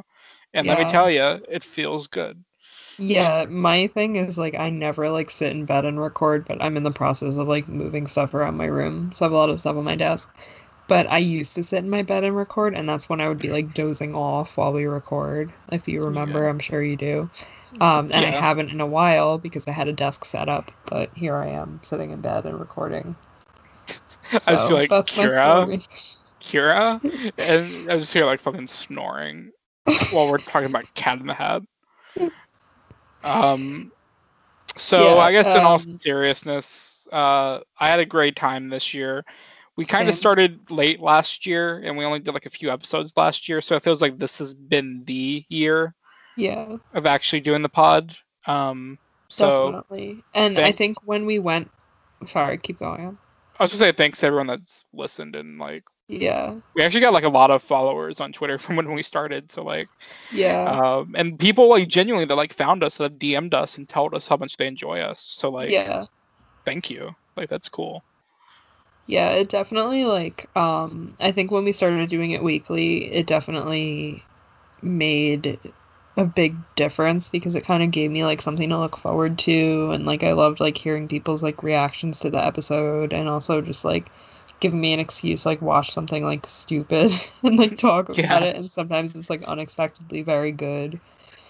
Like New Year's Eve? Yeah, like New Year's Eve. It was unexpectedly very good. No, yeah, but legitimately, like, thank you so much. Like what Adam said, like, it's crazy that people randomly found us. And also, like, a massive thank you to Super Yaki for, like, sponsoring us this year, which was crazy and super fun. And yeah, I mean, what else is there to say about Zillennial Canon? I don't know. Yeah, what else is there to say, really? You can you can follow me on Twitter and no, just Twitter at Adam_not_Sandler. And also my podcast, my other podcast, the Aggressively Okay podcast. we did our best of 2020 up. That's our last step of the year, where me and Joe go over our favorite movies and talk about. We don't do a best fart award, but we do talk about some good Did we? moves. Oh yeah, we did best fart. It was Shark Tale. Sorry, go on. Yeah, you just agreed with me, and Yeah. and you didn't even fight it, which I appreciate. And yeah, we're probably gonna be doing a few episodes in January, so like look forward to that. I mean, Mater probably farted at some point in Cars, but Best joke you is can piston cup. He did what in his cup? you can find me at Garlic Emoji on Twitter. Follow us at ZCANON on Twitter and Instagram. You can rate and review us. You can beat the shit out of us. We wouldn't care. It would be an honor, Mrs. Obama. You can also listen to me at this week on the Dan for Life podcast, where I talk about Dan in Real Life, a movie that famously none of us have ever seen in the whole world. It's a Zillennial Canon movie for sure, as you can see by our album art. The Dan for Life podcast is the most fun I've ever had in my life. So listen to that. And with that, sorry. I was gonna say I'm looking forward to listening to that because I want to be on that pod, and I'm gonna message him eventually about it. But He's probably listening now. Yeah, so this is my DMT over Zillennial Canon. If I never get into it in the new year, this is me telling you via pod I want to come on the pod because Okay. I'm genuinely curious about this movie. You heard it here first, Nick. Adam wants to talk Dan for Life with you. All right, I do. And that's 2020 love. Enjoy. Bye, guys. Bye. We'll take a cup of kindness yet for all.